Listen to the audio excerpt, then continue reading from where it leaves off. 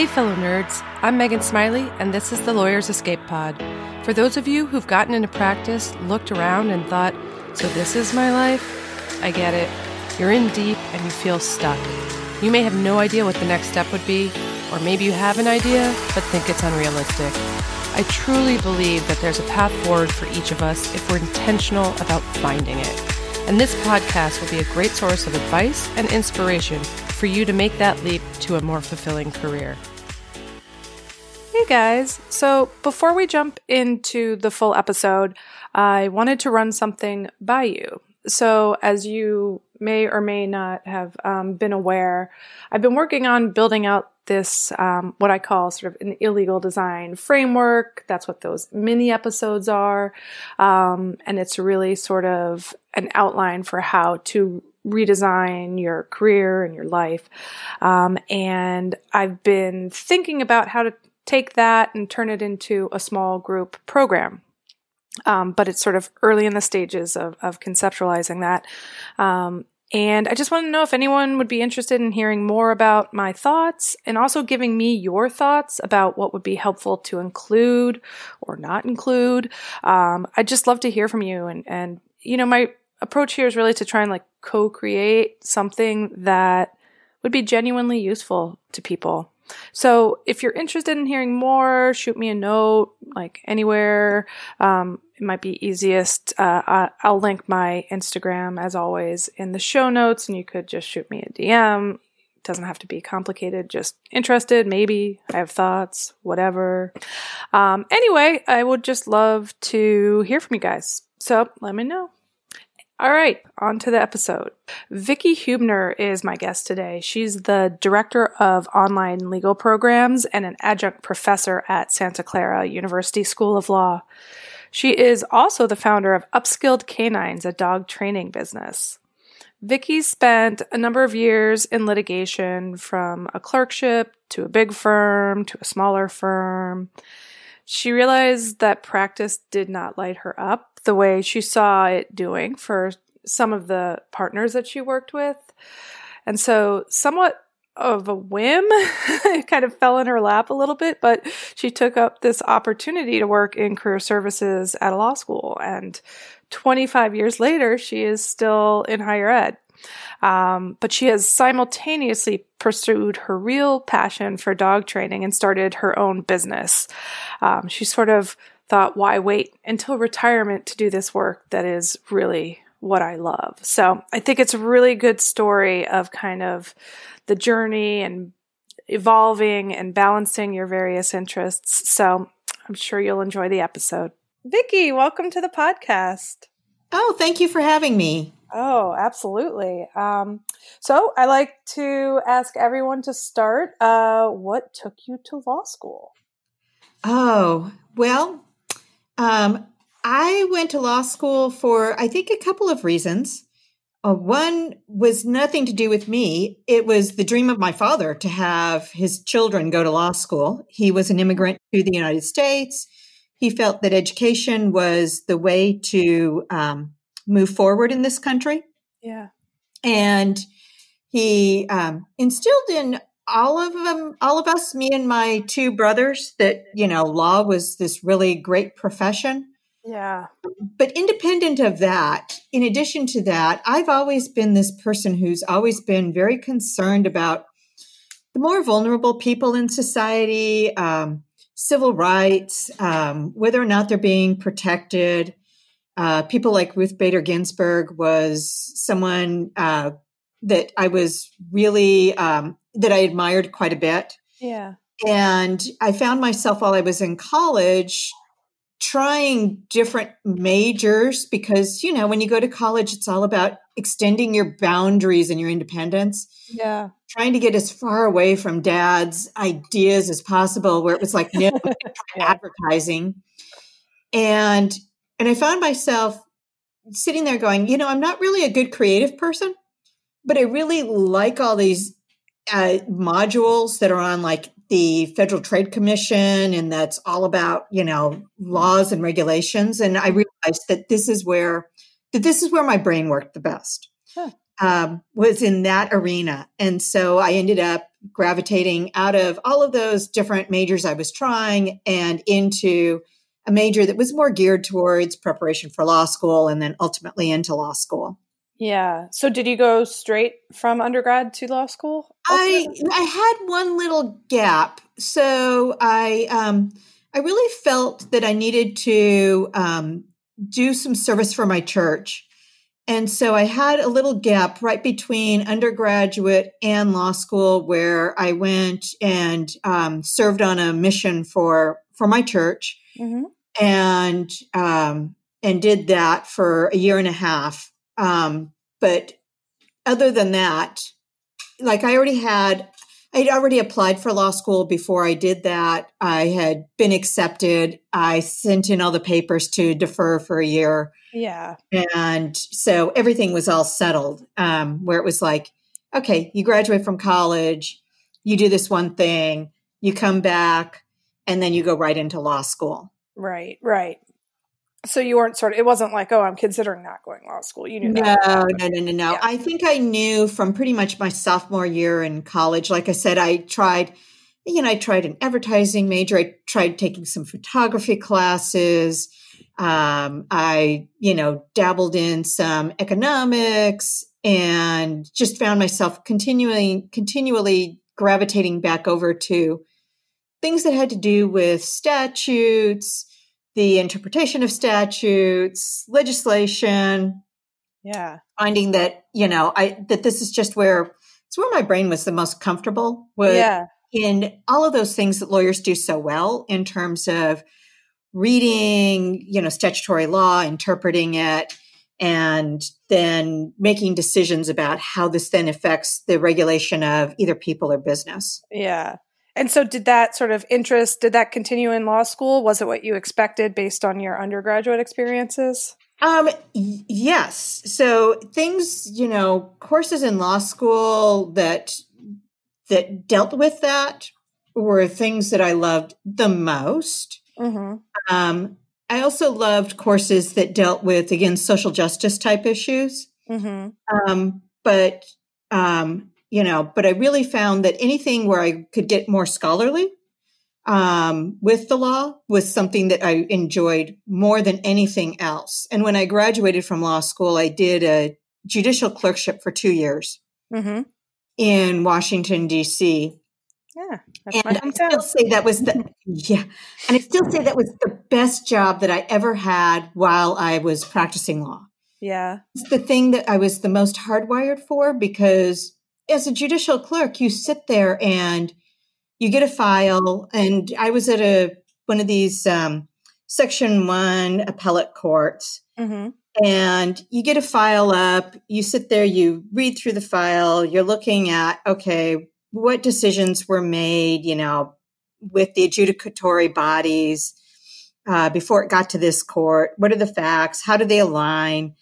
And then you sit there and you go, well, how does that align with the law? And if the law isn't settled on this point, then what can I find out from Congress? What were they thinking? What's the thinking from other courts? What are the thinking from legal scholars? This was the thing I loved. Very academic. It was very academic, and it was the thing that I loved about it. And frankly, I think if I could have done that for the rest of my career, I probably would have been a really satisfied person and would have stayed in that particular lane of legal practice. Yeah. Yeah. So the clerkship ended, I assume, as they do. Yeah, it ended as they do. Exactly. Yes. And this was back in the early 90s, before there was that huge wave of rise of career clerks. You at several federal courts, you now have even like a district court judge having one slot that they've dedicated to a career clerk. Yeah. Yeah. And even then, I don't think you take someone who's just fresh out of law school and you put them into one of those particular positions. But it ended. And so then I, started practicing law in the traditional lanes that we all know so much about. Yeah. What kind of law did you practice? So I was in litigation. Yeah. So I first started off, and again, this was the early 90s, with a larger firm. And that meant that litigation was, when you were starting off new as a new associate, it meant that you were doing a ton of discovery work. And in those days, it was production of documents. Yep. And now it's all online, but even when I was a young associate, it was yes. So in those days, you walked literally into. Yes. I remember walking into a warehouse, and it was just lined up with boxes. Yep. You could have had a fortress of boxes, and then there was a fortress of paralegals, or an army of paralegals, and this army of young associates. And our job was to take a box, to read all the papers in the box, and then to determine whether or not they were relevant to any of the 150 requests for production of documents that had been propounded. Yeah. Whether they were privileged, whether there was work product, if they weren't relevant, why? And if they were, then, you would send it out to the paralegals, and then they would put it on what was then like microfilm. Yeah. And to review it to make sure that anything that needed to be redacted that was privileged was. Yeah. I did that, and I thought, I don't think I went to law school to do that. Exactly. This just doesn't feel right. And so then I went from that to the polar opposite, to a little tiny firm. The woman was, so when I started working for that attorney, she was a solo practitioner. Mm-hmm. So I was then the second lawyer. So I guess we were truly then a small firm. We were no longer a solo practice. It was the two of us. Yeah. And the law she did was, she did a lot of plaintiff's personal injury. She did some employment on the plaintiff side. Every now and then she would take a plaintiff's med mal case, but she was pretty picky about those. So she didn't take a lot of them. And it was kind of like, we got a couple homeowners association cases. So it was, whatever came through the door, with the exception of she didn't want to do family law, and she didn't want to do criminal law for sure. And again, so I thought, okay, well, this gets me closer to all those social justice type issues. Yeah. That I felt I needed to go to law school for. People aren't going to hire you as a plaintiff's attorney unless they can, if they can solve the problem on their own, they're not going over to you. Yeah. And so I thought, oh, this is good.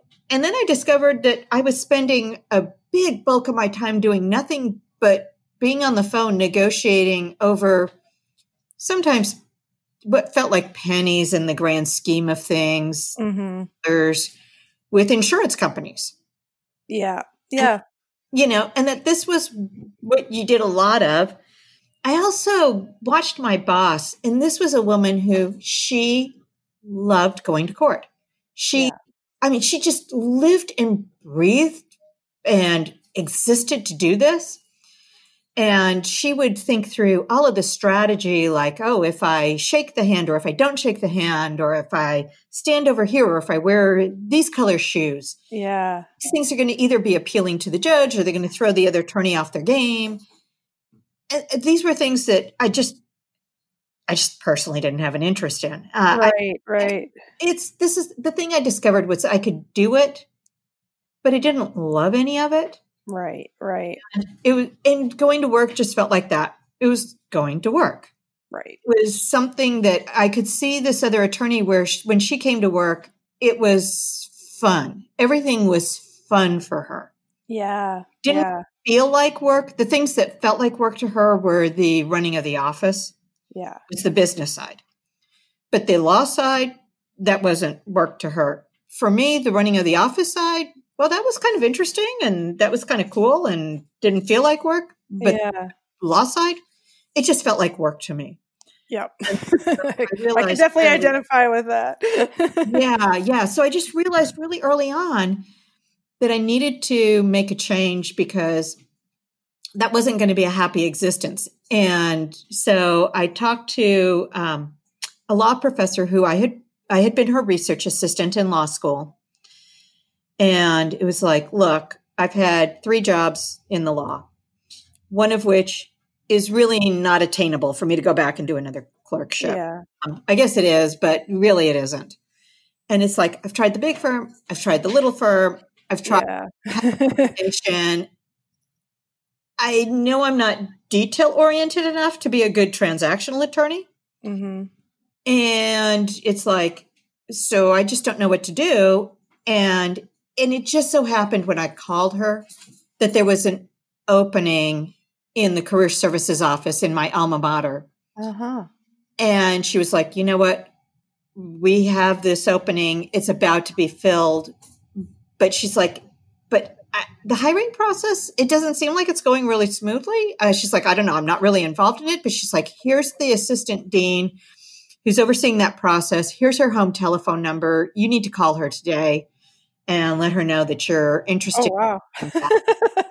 So that sort of wasn't like the process of some long analysis of what job you would apply to. It sort of presented itself. No, it was probably the most impulsive thing I've done in my whole life. Yeah. I'm just really not an impulsive person.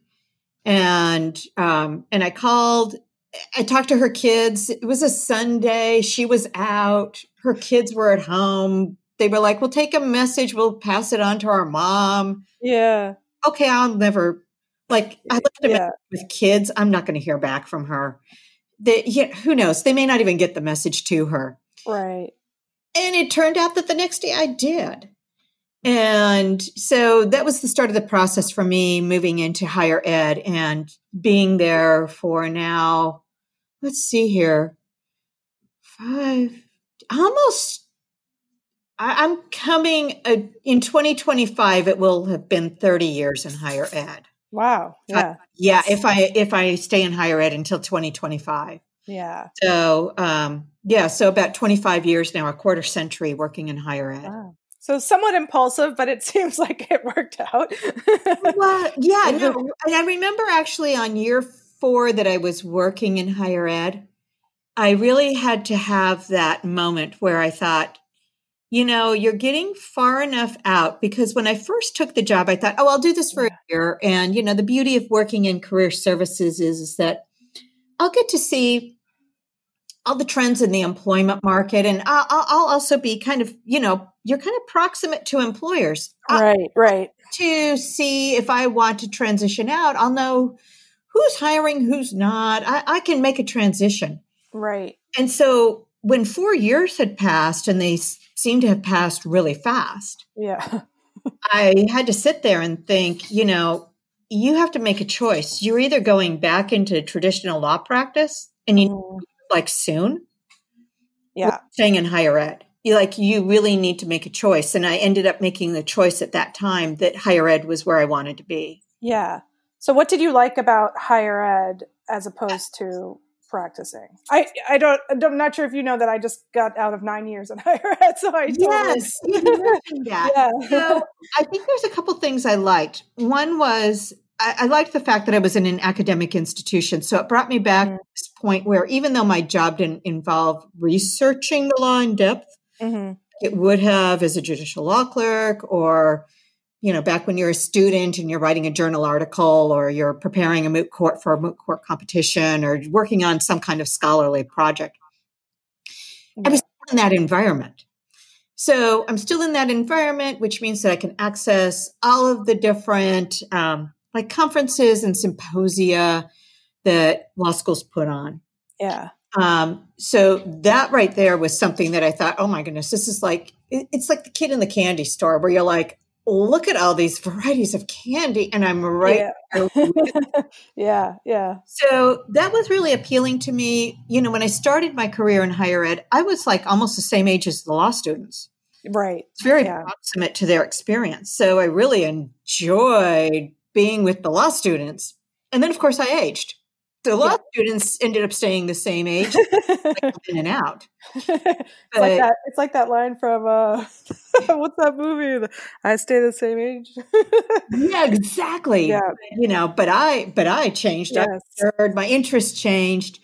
And I found that, I was able to, within higher ed, I was able to change my job so that, when I finally got to that point, a few years ago, where I was sitting there in career services going, I don't know if I can keep doing this, because I don't know how many times I can have a discussion with like a 21-year-old about how the world works and it's like, I just don't know. Did you get calls from parents? Because I got calls from parents. Yeah, exactly. It's like, I'm in my 50s. I don't know.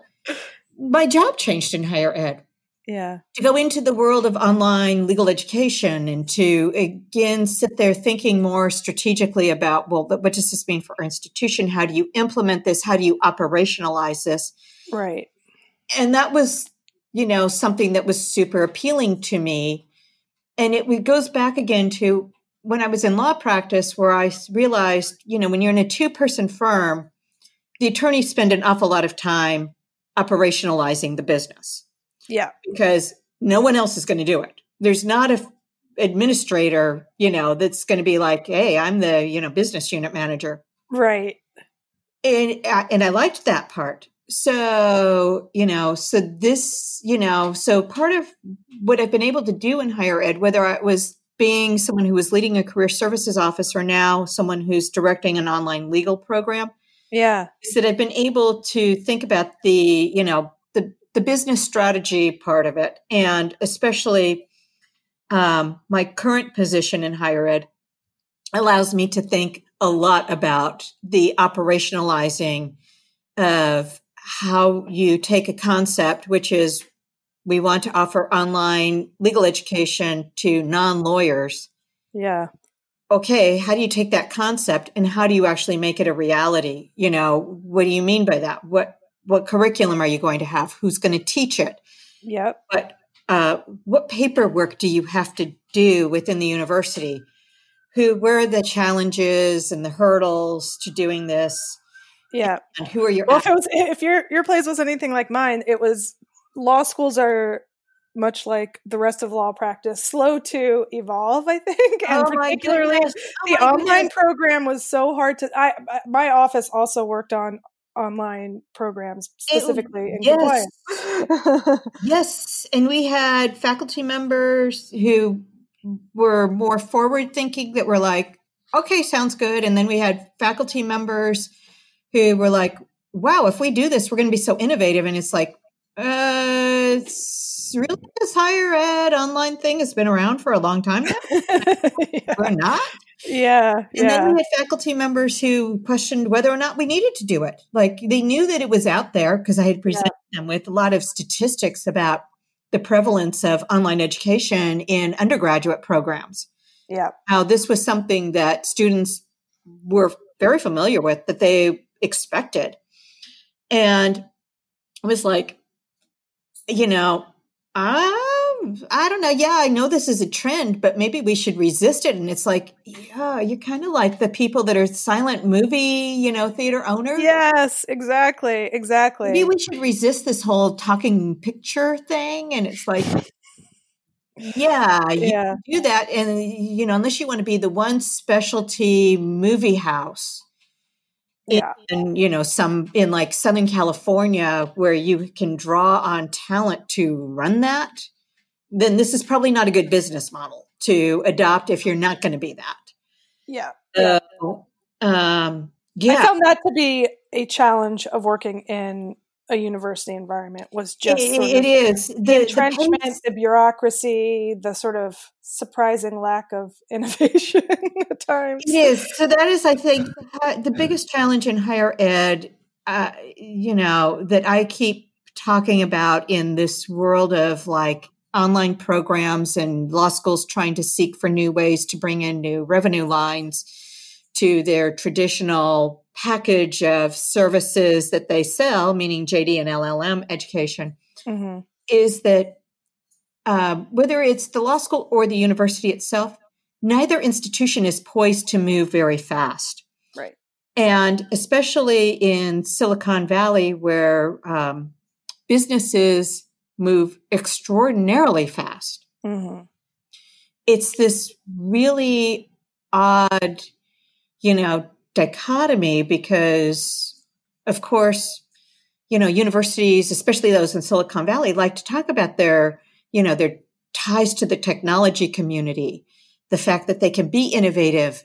Yet at the same time, like I said, the academy doesn't really seem to be set up to be agile and nimble the way that tech companies are.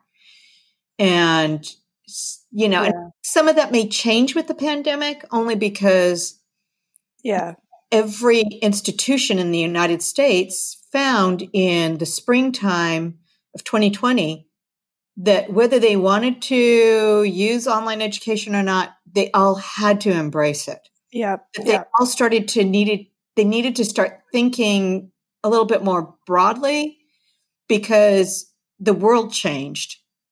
And if their business models don't change, they're going to have a problem even after we get wider, distribution of vaccines. And we go back because when I talk to people in business, there's nobody I'm talking to who believes that we're going back to what we were in January 2019. Right. Back to something that is a future model that's out there, but it's a different model than existed. January 2019.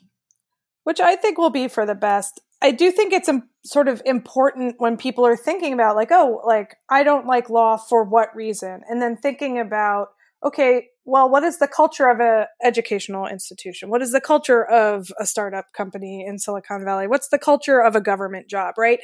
Because there are the things that you do at a job, and then there are the sort of environmental aspects that for me, ultimately, I found that kind of stifling.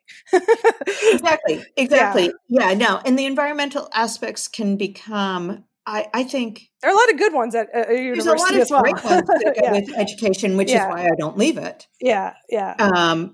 But at the same time, like you said, you perform the job and the tasks of the job, but the environment, if you can't embrace or live with the environment, I think it can become something where, again, when you think about your day-to-day professional life and your professional identity, it can become really wearing, where you go, this just isn't the right fit for me. So, but you've, as you said, been doing it for, a long 25 years, but you are not, you have a broad set of interests, right? So this is not your only endeavor at this point. No, it's not. So on the side of that, I stumbled into professional dog training. So I've always loved dogs. Dogs ever since I graduated from law school. So, even when I was working as a clerk in Washington, D.C., I ended up purchasing a purebred dog from a breeder. And I think the breeder knew how inexperienced I was in terms of knowing about dogs, because what she ended up selling me was a gorgeous dog that was extremely shy, fearful. And when I drove out to her house in rural Maryland, I realized now that the house, she wasn't a dog hoarder, although dog people can be. Yeah, dog people can be pretty crazy. I grew up with and currently have a standard poodle. So those people are a little bit crazy. Yeah, exactly. They can be really, yes. Yeah. I've seen the movie Best in Show. I've laughed because I'm like, this is us. The people that I did dog trials with, I'm like, this is us. Yes. But that dog was used to living on a rural piece of property with 1 million dogs, 2 people, and that was it. And now I took him out of that environment and I plunked him into a townhouse complex in Northern Virginia. Yeah. And that was that was not a good move for that poor dog. So I had to learn, owning him, I all of a sudden had to learn all sorts of things about dog behavior. Yeah. And what was happening with it. And so we started going through that, and it got me into, the more I worked with him, the more I realized that, this was a dog that he was a Shetland sheepdog, that he likes working. Yeah. And so it got me into the world of competitive obedience. And I guess that I thought, oh, this is so fun having this kind of dog, that I should get another under socialized dog, because, about, I don't know, 7 years later, I went to a local shelter, and that's what I got, was another specialized dog who was a little bit on the shy, fearful side, but also had some fear-based aggressive behaviors as well. And I started working with that dog. And it turned out that actually some of the people who I met that helped me the most with that dog was I had relocated to Orange County, California. And I was doing my job for career services, and I was doing one of these visits with a judge who was taking in interns from the school. And he was a dog person, and we were talking, and I was telling him about this dog, and he said, oh, well, if you get into agility, this really can help build confidence in dogs. And he's like, I think that, you might want to try this. And he said, my wife and they were really big into agility. They were elite competitors. And he was like, yeah, we're involved with this training facility in the county. And you might want to check it out. So I ended up going over there, and it turned out that dog really, yes, she built her confidence off of doing agility training. Again, just me working with her and doing all that training ended up evening out a lot of these behavioral challenges that she had. Turned out that she was also a really good agility competitor, and I ended up having a box of ribbons from her. Yeah. And so, so here I kept working with dogs and acquiring dogs until the last one that I had acquired passed away in 2016.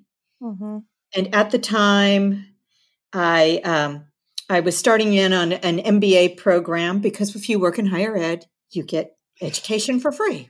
That is one of the best parts of working in higher ed. Yeah. I mistakenly went into higher ed after getting 2 advanced degrees. But exactly. So I realized that this was not the time to adopt a dog, because I'm working full time. I'm doing a graduate program, Yeah. But I also realized that we have a local humane society, and our local humane society was set up. It is kind of through the pandemic set up to take a lot of volunteers. They have a lot of different programs. And so I started volunteering there. And the more I started volunteering there and the more involved I got there, because I could ramp things up between, quarters and terms. And then I could cut down a little bit when things got more busy at school. Meanwhile, you still have a full-time job. In the meantime, I still have a full-time job. Exactly. Yeah. Letting me do that, they have a dog training department, and they said, you have this really good skill set. And they were like, you could put this together. And I was like, well, when I was a kid, I really wanted to work in the pet industry. But, that was a job that my parents did not push me into, because that's not a job that you see, that you think of people who have degrees and graduate. Right. That's not like a realistic career. Exactly. Option. Yeah. Turns out all the dogs allegedly here at the Humane Society of Silicon Valley all have master's degrees in different disciplines. Yeah. And they're all highly educated people. And they were like, no, they were like, we think you could do this. And so they started giving me tips on seminars to access, conferences to go to, how to educate myself, to learn more about what I needed to in order to become a certified professional dog trainer. And so I ended up apprenticing under them. And then lo and behold, 2 of the dog trainers ended up moving, and they needed to hire someone. And they asked me whether or not I would like to do it. And the timing was right. I was just getting ready to leave the MBA program, graduate out of the MBA program and finish that. And so I said, yes, I would like to continue with them. And so I did. I took there's an exam to become a certified professional dog trainer. I took that. I passed that. And then I opened up and I started my own dog training business on the side. I max out. I don't take very many people. I don't do a lot of advertising because I max out at, well, I used to say 3 private clients. It's now 2 since I adopted a puppy myself and need to dedicate time to training her because I've got some fairly large aspirations for her with regard to the canine performance sports. Yeah, so between the group classes at the Humane Society and I constantly carry 2 private clients. That maxes me out on that. But that's just so cool. I think it's such a great example of you just followed your interest, right? You're just like, I like doing this. I'm going to make time in my life to do something I enjoy with no particular destination other than just enjoying what you were doing. And it's evolved into this sort of whole thing. It has. And, when I was in career services, I used to tell the students a lot, you need to just follow your passions and think about what it is that you like doing. And frankly, even think about volunteering, which no one, when they're taking on that much debt to go to law school, no one can hear that, right? Yep. But when I think about this particular business endeavor and the fact that, let's say my law job goes away overnight. Yeah. What would I do? Well, I thought about going back, in some form to law practice. And I have a brother who he's a partner in a law firm. I would only be able to make that leap because after being out of it for so long, because due to his good graces, I could go back in as a, entry-level associate and do that. The thought of doing that is completely it's just not anything I want to do. I mean, I feel like that now, and I'm, 10 years out. I just am like, what? No. I guess, rather than being hungry, I guess I could do anything, Right, of course. Rather than being unemployed. Yeah. At the same time, it's like if the law school job were to go away, or if I didn't like it anymore or anything like that, frankly, I would spend my time working full time and my dog training business. That's really the direction I would go at this point. Yeah. Full time into that. And you never know when you have that sort of side business and, it's limited for you now, but if, as your career progresses or you want to do different things, it's just there. It's an option for you. That's exactly it. Yeah. And that's exactly how I see it. Because at first I thought, this will be my retirement job. Yeah. My retirement job will be training dogs. But it's like, well, I don't know. When is retirement happening? Maybe it happens sooner than I thought because the one constant in life is that things change. Yep. Certainly this year has shown us that, if nothing else. I think sometimes a dream that you could articulate now is one that you couldn't have articulated 10 years ago, right? But because I wouldn't have even dreamed that these were even career paths. Right. And so I think it's just so important to follow what you like to do, keep an open mind and keep dreaming because, you might actually come up with something that you're super excited about that you wouldn't have known about. It might involve blazing a trail for yourself. I mean, Yep. These are things that, like canine fitness trainers actually exist. That's why a veterinary program has a certification program for it.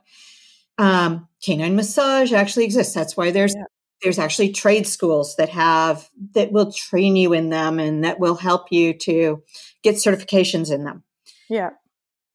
But thinking about how you're going to do it and how you're going to package these things together, that's not the road well traveled in terms of vocational paths, right? Right. It's actually the road less traveled. And so when I think about this a lot, I think it's actually like the solo practitioner in the law, where the solo practitioner has to sit there and think through what do they really want to do in their legal practice? What are the kinds of clients they want to deal with? Yeah. What are the issues they want to deal with in the law? And then how are they going to operationalize that to actually have those kinds of clients materialize and have a business? Right. And so you have to think through then all of the, business end of things everything from where am I going to do this? Is it going to be out of a home office, an office, rural, urban setting? Right. What kind of market exists? And how am I going to actually communicate out the fact that I exist so that potential clients can find me? Yeah. I mean, these are all things that actually attorneys do. They don't realize they maybe do it if they're smaller firms or solo practices, but it is things that they do, and it translates into then other business endeavors that lawyers might want to go into. Yeah. And sort of just being mindful and purposeful about it. Exactly. But, yeah. Well, Vicki, I don't want to take up too much of your time. This has been so fun to chat with you, from everything from higher ed to dogs, two things that are close to my heart as well. But looking back sort of on your experience of being a lawyer, is there anything, and your experience of many years as a career services dean, any sort of advice that you would give to a lawyer thinking they're not in the right career at this point? Yeah. If they think they're not in the right career, I would tell them to go ahead and have the courage to make a change. Yeah. To explore what might be the right career for them. And if they can't quite swing it financially, to make that change right away, then I would tell them to start getting into start connecting with nonprofits, connect with groups, volunteer in areas where you like to spend your time. Because for one thing, the going to work part might be draining them just from an emotional standpoint. Yeah. But the volunteering may charge them up so that they can continue in on the thing that they have to do day to day. Yeah, I think that's such a good point, because I think that's one of the objections I hear a lot is like, I have no time or energy to do anything. Yeah, and I can't leave this job financially. Exactly. But this idea that energy isn't a finite thing, that you could build it in your life even as you hold a job that is draining you. Yeah, exactly. Yeah, I love that. Is that those past, I just find that if you're doing the thing you really like, you tend to do it really well. Yeah. You tend to connect with other people who like being in that arena as well. Yeah. It's all very natural. So it's not like when you're looking for a job, and it's not like even when I talked to students when I was in career services, and I used to talk a lot about networking, of course, and students hated that because they were like, well, it all just feels so fake. And it's like, it might feel fake if you're going in and just looking for a job, any job, the job. Right. Because you're not now connecting on a genuine level with human beings that are also genuinely passionate about what it is that you're all, somehow or another connected on. Yeah. Yeah. And if you instead go into these other areas and just try doing this other thing, you're going to find that all of a sudden you're going to meet a new group of people, and you don't know who those connections are going to be. Absolutely. And you don't know what areas they're going to take you into. And so you might have opportunities that as things become poised, maybe you're a lawyer who's been working for a small startup, and all of a sudden that startup, I don't know, either has an IPO or gets acquired by a bigger company. And maybe when all that happens, maybe that's a time where you're financially able to go into another thing. Yeah. A time also where this other thing opens up. And so you then are poised to make this move, but you can't make the move if you haven't even built any kind of foundation to do it. Yeah. Yeah, absolutely. Absolutely. Yeah. Great advice.